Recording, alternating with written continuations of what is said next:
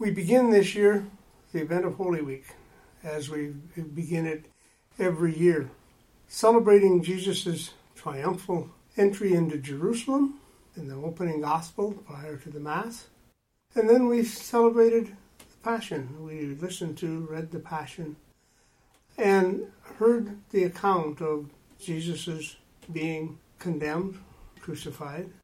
In this process, we see, in a very real sense, ourselves reflecting on the reality of human nature. How changeable human nature can be. Whether we're talking about the crowd who proclaim Hosanna to the Son of David as they welcome him into the city and place palms on the street for him to pass over. Or we hear them calling, crucify him when he's taken to trial. As we began our Lenten reflection, the first Sunday of Lent, we reflected on the reality of temptation, Jesus' temptation by the devil, and reflected on our own reality of temptation. We heard Adam and Eve saying yes to the Satan, saying yes to the serpent. We hear Jesus saying no to the devil, saying no to Satan. That we see those human responses, both from Adam and Eve and from Jesus. And as we end Lent, we see those same kinds of responses, the same reality on one hand. Human beings being very excited, very much saying yes, and then calling for crucifixion.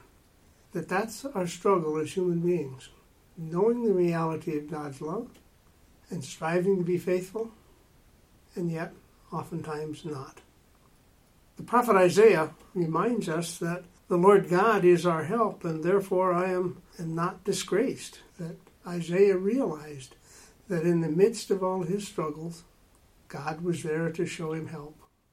Paul reminds us that Jesus did not seek to depend upon his equality with God, but rather humbled himself to take on our humanity. As we see Jesus being, in a very real sense, both being faithful in terms of his response to the Father, also struggling with the reality of, if this is possible, let this pass away from me. Yes, he's faithful, and yes, he knows the human struggle. He knows the difficulties. But in the midst of our reading the Passion, and reading the account on Palm Sunday, we also hear what Jesus is doing, what the Father has asked of him. Saying yes to his crucifixion. But prior to that, with the account of the Last Supper, his choosing to share his life with us through the Eucharist, taking the bread, taking the cup. This is my body. This is my blood. Given for the forgiveness of sins. Realizing that, yes, he was going to suffer. And he did struggle. He did suffer. And yet remained faithful through all of that. As a man, he remains faithful. As God, he obviously remains faithful. Even up to the point of his ultimate death. Not something that as God he should need to experience.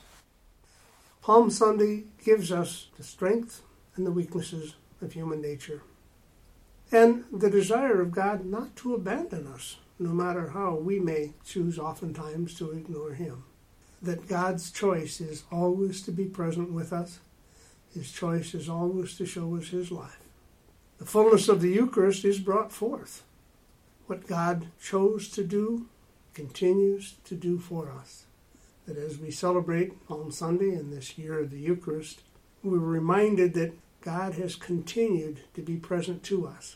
He continues to share his body and his blood with us. He continues to remind us that he is our God and we are his people.